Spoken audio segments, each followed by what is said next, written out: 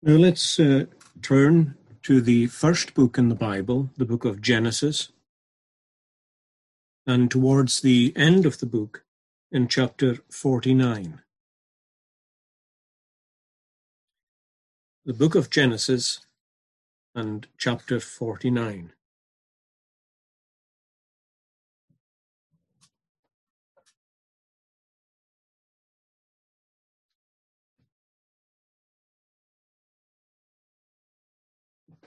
Now in this chapter, Jacob is on his deathbed and he is blessing all his sons. And let's look at the blessing that he pronounces upon Gad in verse 19. So Genesis 49 at verse 19, Gad, a troop shall tramp upon him, but he shall triumph at last. A troop shall tramp upon him, but he shall triumph at last. The name Gad means troop. That is at least one of its meanings. And in this verse, there's a lot of wordplay in the Hebrew. It doesn't come through really in English or perhaps in any other language, but it's full of wordplay. Really, it reads something like this, that Gad, or a troop shall trample upon him, but he shall trample at last. It's in the Authorized Version as a troop shall overcome him, but he shall overcome at last. Whichever way we take it, the meaning is essentially the same. He shall be overcome or trampled upon, but he shall overcome or trample himself at last. Now, in a way, this is similar to where we were last Sabbath morning. We were thinking of being more than conquerors ultimately in the Lord Jesus Christ. We saw what that meant. It meant that we take all our afflictions, which we meet in life, that we take them all captive and we make them all work to the good, or God makes sure that they work to the good. Now that's all very well and true, but we can't escape the fact that there's another side to these things in the Christian life. We'll all be aware of the fact, and we see it in the Bible, that some seem to do better in their spiritual warfare than others do. Although everyone conquers, some conquer more triumphantly than others. And while some build their lives with gold, silver, and precious stones, others mix the gold, silver, and precious stones with wood, hay, and stubble. And Paul tells us that the people who do that in life are saved, yet sow us through fire. In other words, they suffer much loss just because of the decisions and the choices that they made in this life. And we can't deny that that's true. There are many people, and we have a record of them in Scripture, who chose badly and they suffered accordingly. And the Scriptures tell us that had they chosen differently, that things would have worked differently with them. And that's the experience of Gad here.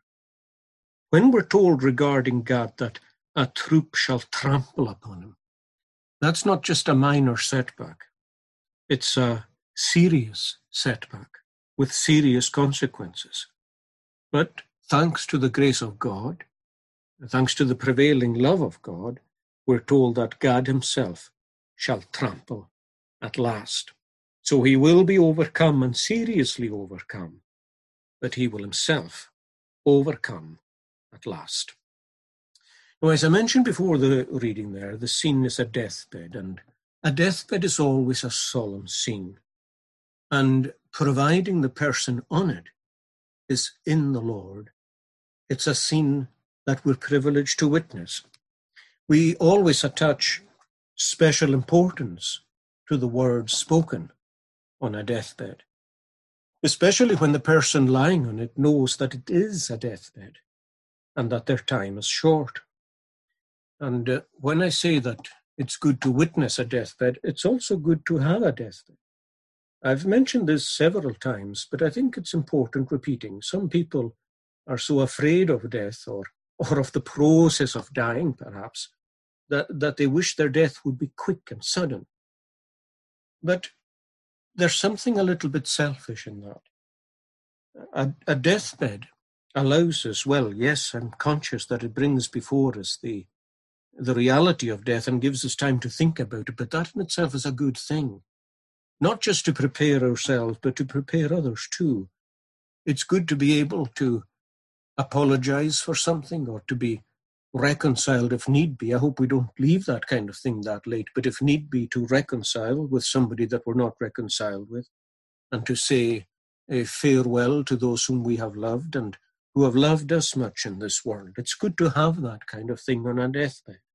That's why a sudden death is a tragedy for those who are left behind. It's especially important to hear words on a deathbed if they are the words of your father. I think if you were privileged to hear your father's last words, I hope that they would be words that you would take with you and remember, especially if your father is an old and experienced Christian.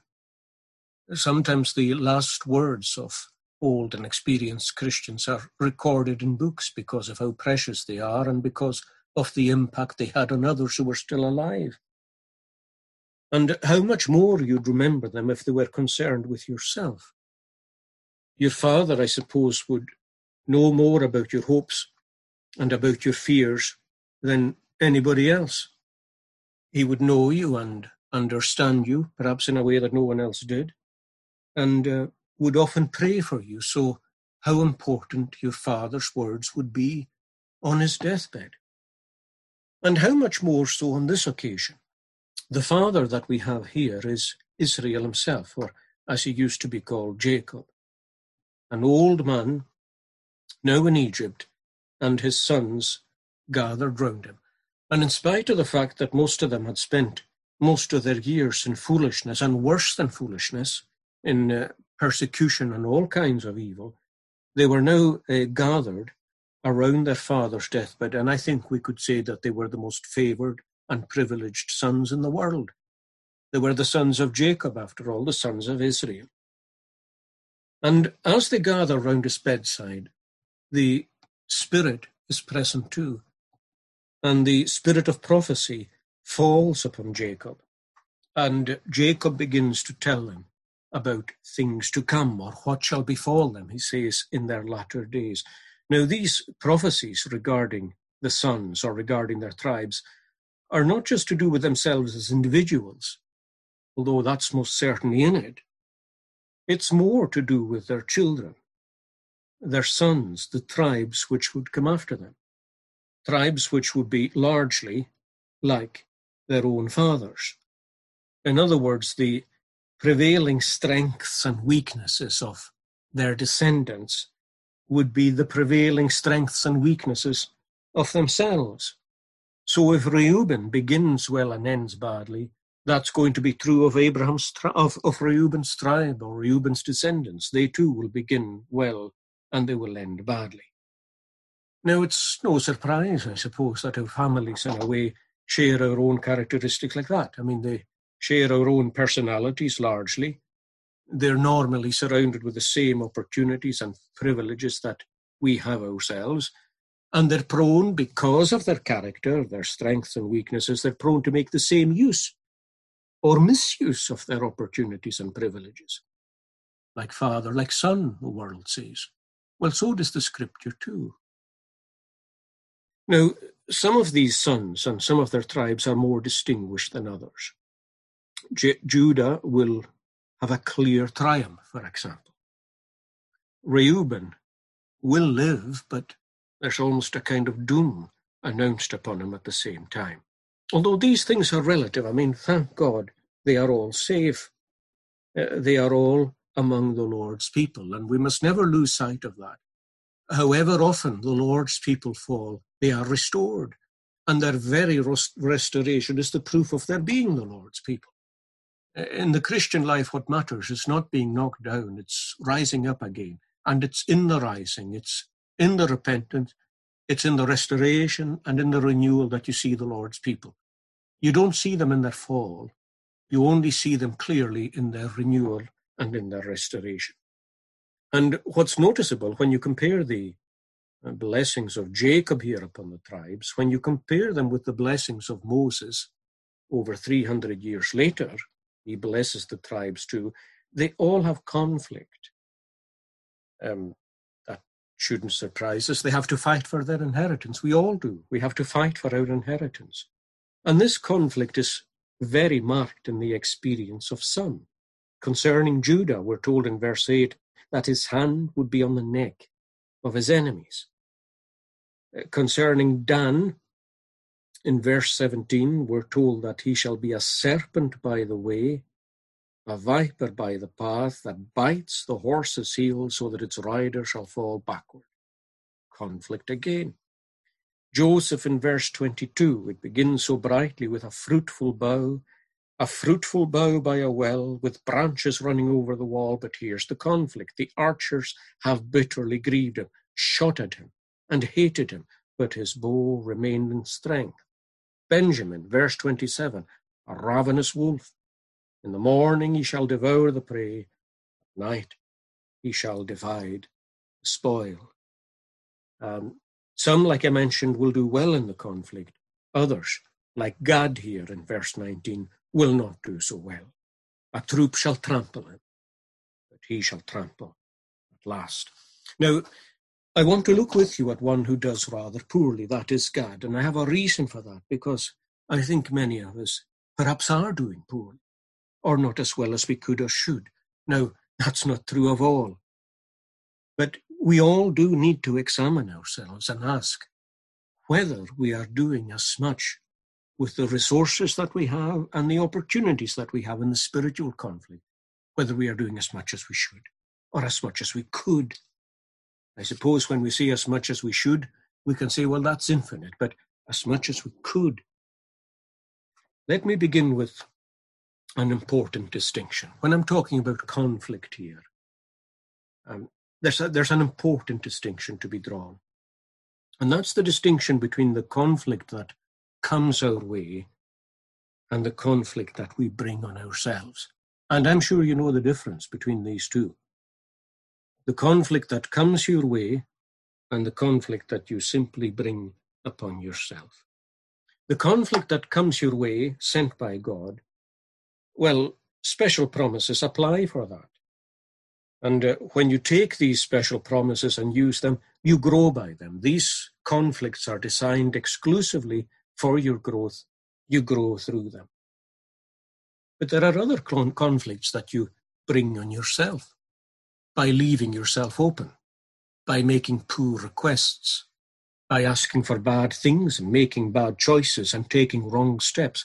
Different promises apply then, although you'll try and apply other promises, but there are different promises that will apply. And instead of growing, you're stunted by them.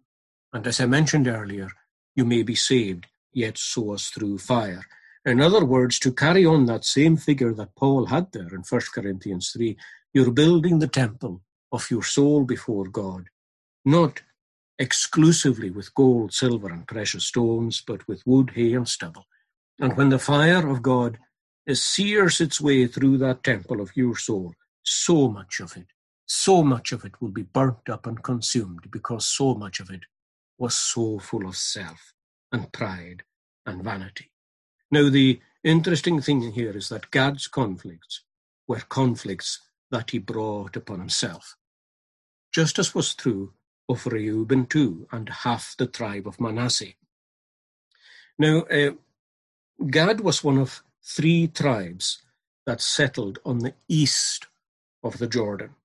We read about that in the passage. I'll come to it in a second, but you'll just remember how the three tribes, originally 2 actually, it seems to be just Gad and Reuben, although half of Manasseh were sucked into it. I want you to notice that, by the way, how just one affects another. But initially, Gad and Reuben came up to Moses with a request. The request was that they could settle on the east of the Jordan, where they had just defeated the Amorites and King Og of Bashan. Now, I know this request was granted, but I still think we can say very strongly that this request was not good. You'll notice that Moses tries to talk them out of it. He doesn't do it very strongly. Maybe that's because it's the Lord's intention to give it to them. But he tries to get them not to settle there. One of the things he says that if you settle, he says, on this side of the river, you're going to discourage the rest. Your failure won't just be your own failure. It'll be the failure of everyone, or the failure of many. And that, after all, is how the Christian life works anyway. It's one of the things that ought to speak to us very often, that our own failures will be the failures of others. If our hands slacken, another's hands will slacken. And that's why you must see to it that you are always fervent in spirit and diligent in serving the Lord. Moses said, look, he said to them, this has happened before. This happened 40 years ago. I sent people to spy out the land. 10 of them came back and brought an evil report of the land. And he said, before I knew where I was, the whole congregation wanted to turn back. And he said, you're going to do the same. By downing tools and by settling where you shouldn't settle, he says, you're going to discourage everybody. Oh, pray that the Lord would give you wholeheartedness in his service, if not just for your own sake, for other people's sake too. A wholehearted you will make a wholehearted other. But the 3 tribes assured Moses that they weren't just wanting their own rest. They said, let us build cities here, he says, for the safety of our wives and families. But we're prepared to fight and to fight with our brethren. And only when the conflict is finished and our brethren have inherited their inheritance, only then will we return to our own land. And Moses said, well, if you do that, he says, then you shall be guiltless of it. In other words, you've done your duty of warfare. The call was to battle, and at least you're not shirking the battle. But still, the fact remains, and we can't overlook this, and it becomes more important as we go on. We can't overlook the fact that they chose the land on the east of the Jordan, which was not where they were supposed to be, and it's the place where they were most likely to be at danger. They were going to be separate from their brethren for a start, because the Jordan River was forming a natural barrier between themselves and the rest of their brethren, as well as the cliffs that are along that way. So it was to be a separate country, and was more closely linked to the nations on the other side of them. So in some ways, they had less of a barrier to the heathen nations on the other side than they had with their own brethren to the west of the Jordan. In other words, they had no real border against sin. Now, Christians, you've always got to watch your borders. Your borders need to be manned. Your borders need to be fortified. Where you're most in contact with the world, that's where you need to be most careful. Most careful. Well, it's interesting that Gad here and Reuben chose land that was in danger. But God gave it to them. And in a way, this is the mystery. I suppose we could say, well, why does God give it to them? Why does God give it to them? Well, the answer to that spiritually, whatever else you make of it or however else you understand it, the answer to that spiritually is that God gave it to them because they had set their hearts upon it. They had set their hearts upon it. And God gives us what we are determined to set our hearts upon. I don't know if you noticed when we read it in Numbers 32, but when they first of all come with their request to Moses, and Moses must have been taken aback by it, but they simply say, if we have found favor in your sight, let this land be given to us as a possession. Don't take us over the Jordan. There's not much revealed in that other than just a desire to stay in the land where they are there and then. But when we move forward after Moses has made his speech, appealing to them not to do it, you'll notice that they've planned for it.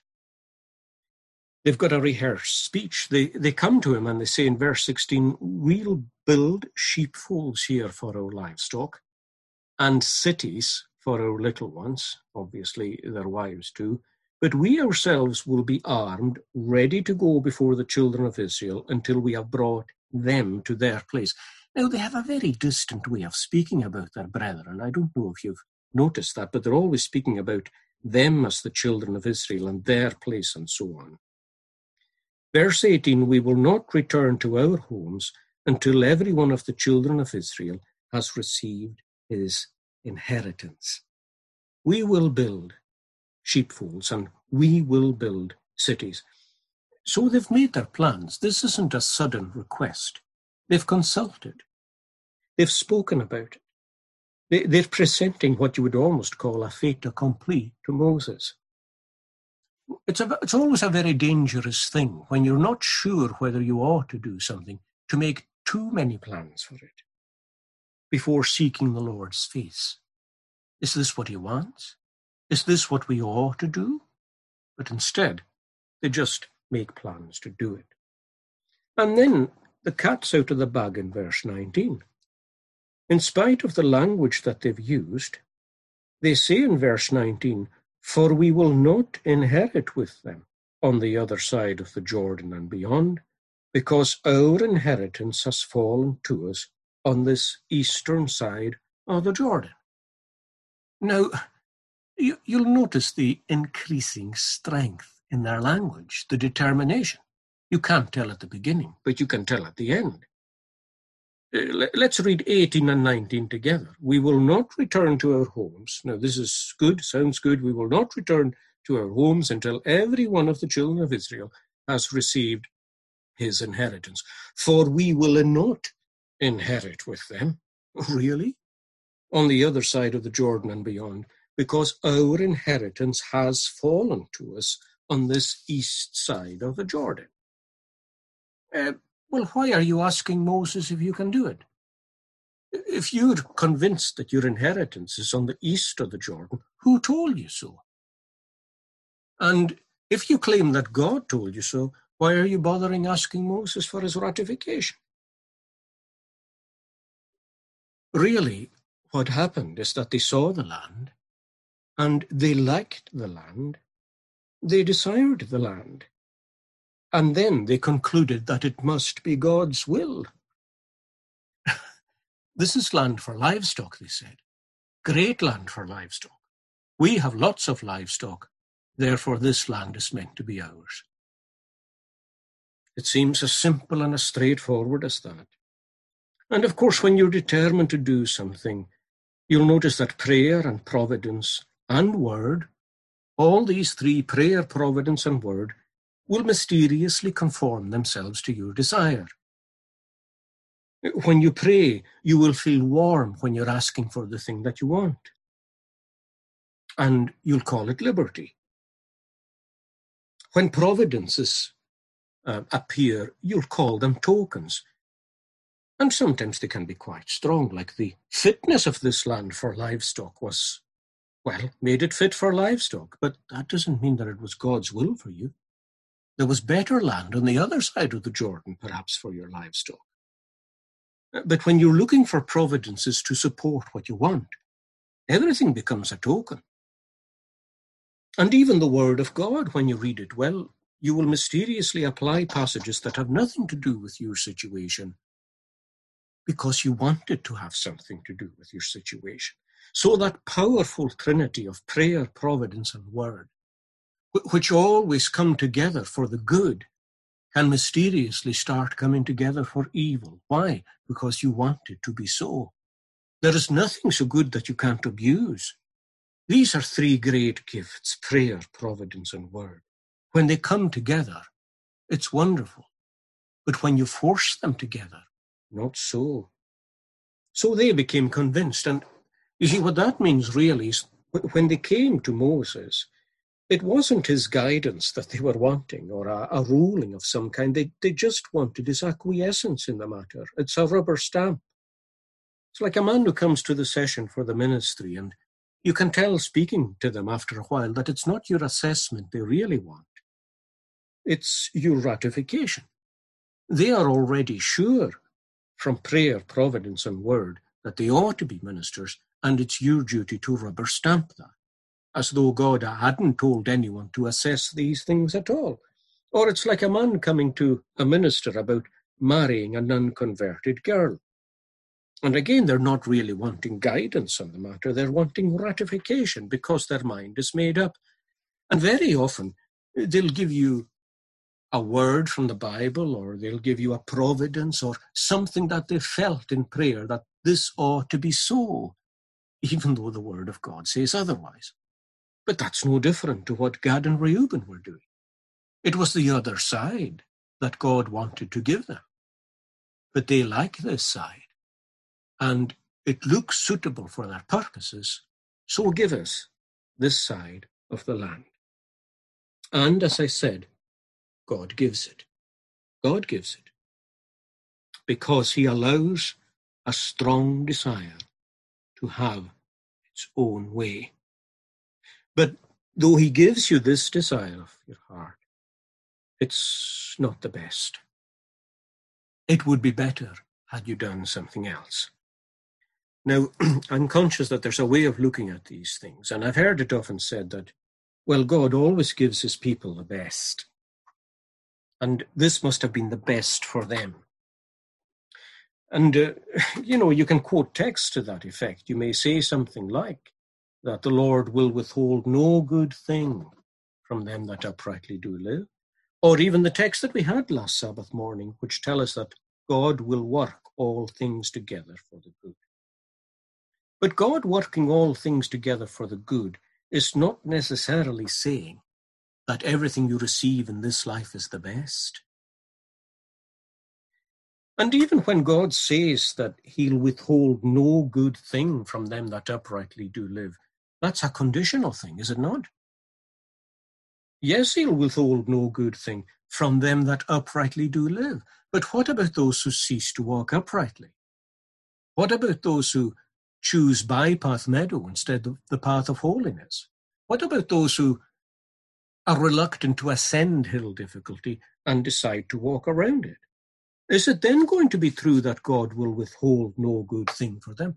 Yes, he may work everything together that comes their way to the good, but does that mean that they received the best? Well, again, you can come back on that. You say, well, yes, but even if you choose wrongly, God gives you his chastisement, which is for your profit. Well, that's absolutely true. But does that mean that it's still the best? Does it mean that it's the best you could have had? Does it mean that it's as good as if you had not strayed at all? We read Psalm 81, and we sang it. No, sorry, we read it. We'll sing it later. Where the Lord says, "Oh, that my people," well, he says, "to the lust of their own hearts I delivered them." Why? Because they would have none of me. They were not attentive to my voice. So I delivered them to the lust of their own hearts. And then he says, in counsels of their own, they vainly wandered. Oh, that my people had me heard. Now, what does the Lord mean by that? Surely it means that they're missing out on something they could have had, does it not? Oh, that Israel my ways had chose. I had their enemies soon subdued, and my hand turned on their foes. In other words, they could have avoided what they've got themselves into. And then the words of verse 16, he should have also fed them with the finest of the wheat. Of honey from the rock thy fill, I should have made thee eat. Now, what's that if it's not a missed blessing? A missed blessing because of a bad choice or a bad series of choices. And the saddest thing in the world is that we make these false choices for our own comfort and our peace. And what we do is we put our peace far from us. We put our comfort far from us. He would have fed them with the finest of the wheat, and he would have made us eat our fill of honey from the rock. Take again Israel when they became fed up of the manna. Isn't that astonishing? They became fed up of the manna. Have you ever been in that situation yourself, where you're weary of the manna that you receive? It seems almost unthinkable, but it's possible. And they began to lust after meat. God eventually, when they were wearying him with their lusting after meat, God gave them meat until it came out their nostrils. And he says of it that I gave it to you in my anger, he says. In my anger. So they were satisfied with it when they got it. But it brought leanness to their souls. To their souls he leanness sent. That's missing a blessing, is it not? How can leanness to your soul, a soul which ought to be fat and full of sap and flourishing, how can that be a good thing? When Israel desired a king, God says, I gave you a king in my anger. Same as he said about the meat. I gave you meat in my anger because you wanted it intently. Well, he says, I gave you a king in my anger because you wanted it. Your desire for a king, just like their desire for meat, was greater than your desire for me. So I gave you what you desired. It wasn't me. I gave you what you wanted. And what did Israel get from Saul's reign? But 40 years of grief. Lot desired Sodom, didn't he? It was the desire of his heart when he lifted up his eyes and he saw the well-watered country of Sodom. So God allowed him to have it. You'll know, most of you, that Lot was very fortunate to escape out of Sodom with his life. Astonishingly, he was dragged out of it by angels. You'd have thought at that point that God would have left him to it altogether, but praise God that he doesn't leave his own altogether. As we read in the morning, he does not cast off his own people or forsake them utterly, but they can make bad choices. He's dragged out of Sodom by the angels, and the corruption had so entered his daughters that they were ruined by Sodom, ruined by it. So beware of the desire of your heart. Yes, the scripture says, he'll give thine heart's desire to thee. That's said in a good way. When you're desiring a good thing, he'll give thine heart's desire to thee. But it's also true on the other side. He will also give you the desire of your heart. If you're longing for something more than himself, he may give it to you until you learn what an evil and a bitter thing it is to depart from the living God, as Jeremiah tells us. If your heart's desire is focused on self and not God, beware. And you've got to test yourself on that. Test yourself. Test yourself daily on that. What do you want and why? Now, these three tribes, Reuben, Gad, and the half-tribe of Manasseh, I said to you, the half-tribe of Manasseh were sucked into this. That's the bad power of a bad example. These three tribes were comparative failures. Now, I say comparative for a reason, because they weren't absolute failures. They won't be absolute failures. I'll explain that later. But they were comparative failures. Jacob said solemnly of Reuben, he says, though you are my firstborn, he says, you won't excel. You won't excel. And he gives the reason why. 300 years later, Moses' blessing on Reuben is pretty much reduced to this: may he live and not die. It's just a prayer that he'd survive, which thank God he did. Manasseh, well, he's eclipsed by Ephraim in the north, although he was originally the firstborn. Now, God saw to that. I mean, you'll remember how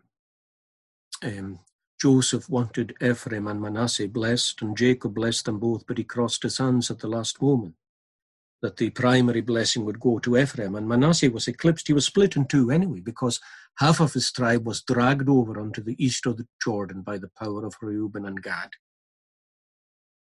And as for Gad himself, well, all we're told here is that he's going to be overcome, seriously overcome.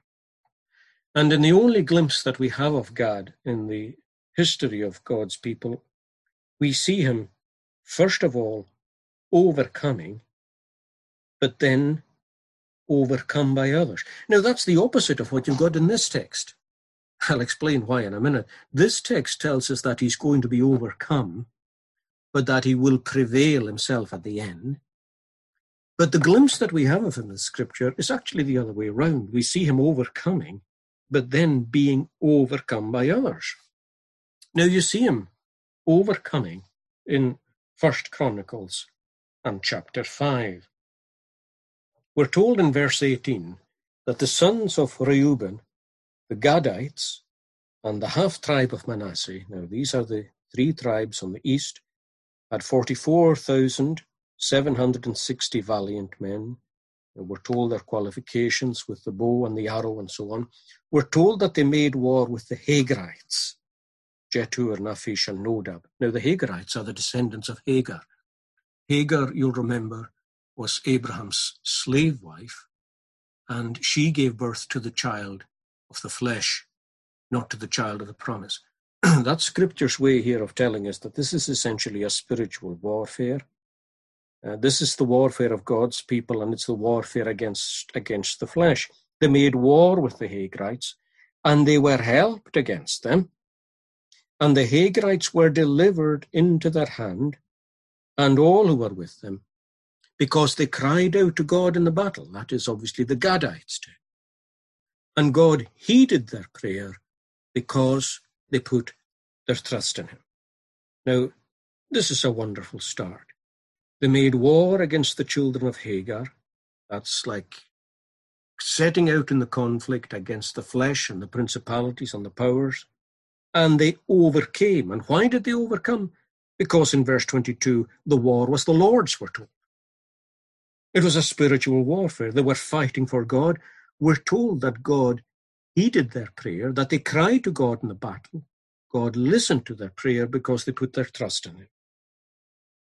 Let's reverse the order there. Instead of saying they cried in the battle, God heard them because they put their trust in him. Let's just reverse it and say they put their trust in him, therefore they prayed, crying out to God in the battle, and therefore God delivered them. That's the way it works. They trusted God in this warfare, therefore they prayed in this warfare, and God heard their prayer, and God delivered them. Now, what more could you ask for than that? That is starting well, setting out as we should all set out, and as we should all continue. And we're told that they settled in the land. We're told that they dwelt in their place, verse 22, until the captivity. But then just a few verses later on, we read this. And they became unfaithful to the God of their fathers. And they played the harlot after the gods of the peoples of the land, whom God had destroyed before them. What a ridiculous thing it is to go back to a world that God had exposed for you, a world that God had conquered for you. What a ridiculous thing it is to go back to it. And so we're told that the God of Israel stirred up the spirit of the king of Assyria, Tiglath-Pileser, and he took the Reubenites and the Gadites and the half-tribe of Manasseh into captivity. That's the borders again. That's the borders. They were most exposed to the heathen attack, and eventually, when they started playing around with the things of the world took them, and the world carried them into captivity. And that is the consequence of their initial choice many, many years before. So even though they had done well and God allowed them to do well, that choice came back to bite. It came back to bite. They were too exposed, they were too close to the world, and they were too separate from their brethren. An interesting thing, I didn't read this passage, I didn't refer to it either, but when they actually went to take up their inheritance on the east of the Jordan, they built a huge altar just on the border between themselves and the rest of the children of Israel.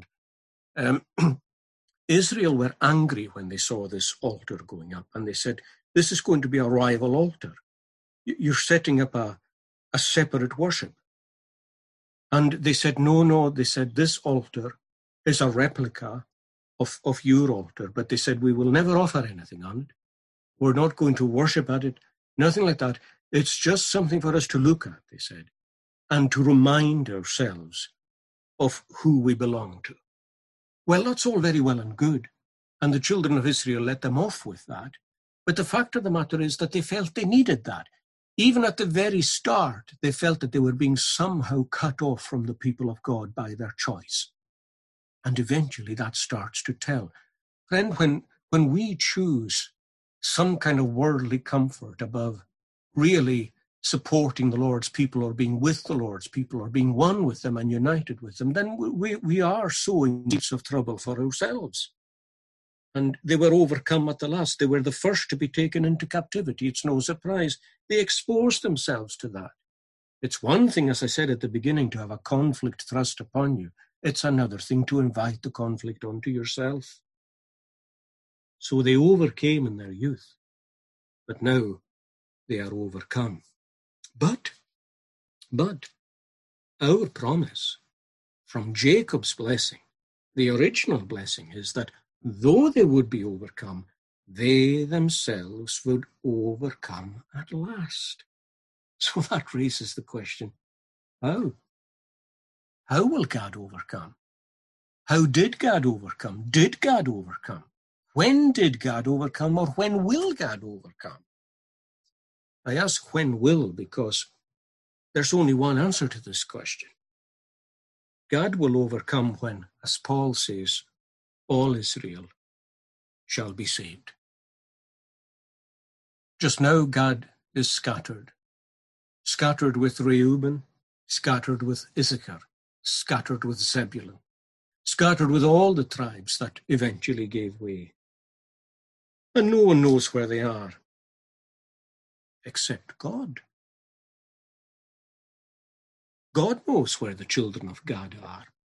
Even right now, as I'm talking and you're listening, God knows where God is, even if they don't know it themselves. And they will come. Because the calling of Israel, Paul tells us, the election of Israel is without repentance. God cannot cast off the people that he foreknew. That text is not just applicable to ourselves, that our election means that he can never cast us off.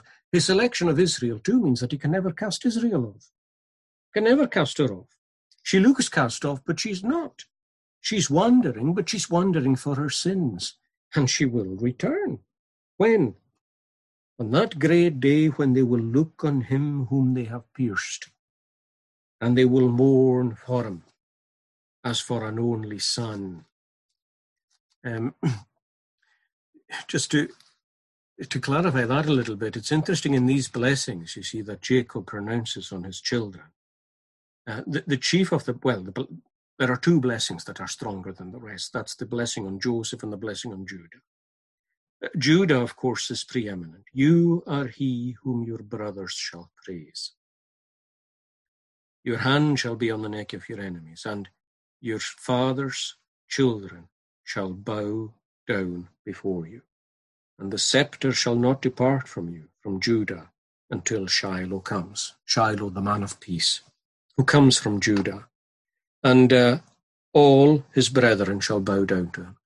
In other words, all the scattered people of Israel will recognize the seed of Judah, who holds the scepter, the man of peace, Shiloh, the Son of God. And they will bow to him. And when he does, he'll open the storehouses of Egypt for them. After all, Judah's purpose, like Joseph's, was to bless the people. The staff was given him to feed the people and to shepherd them.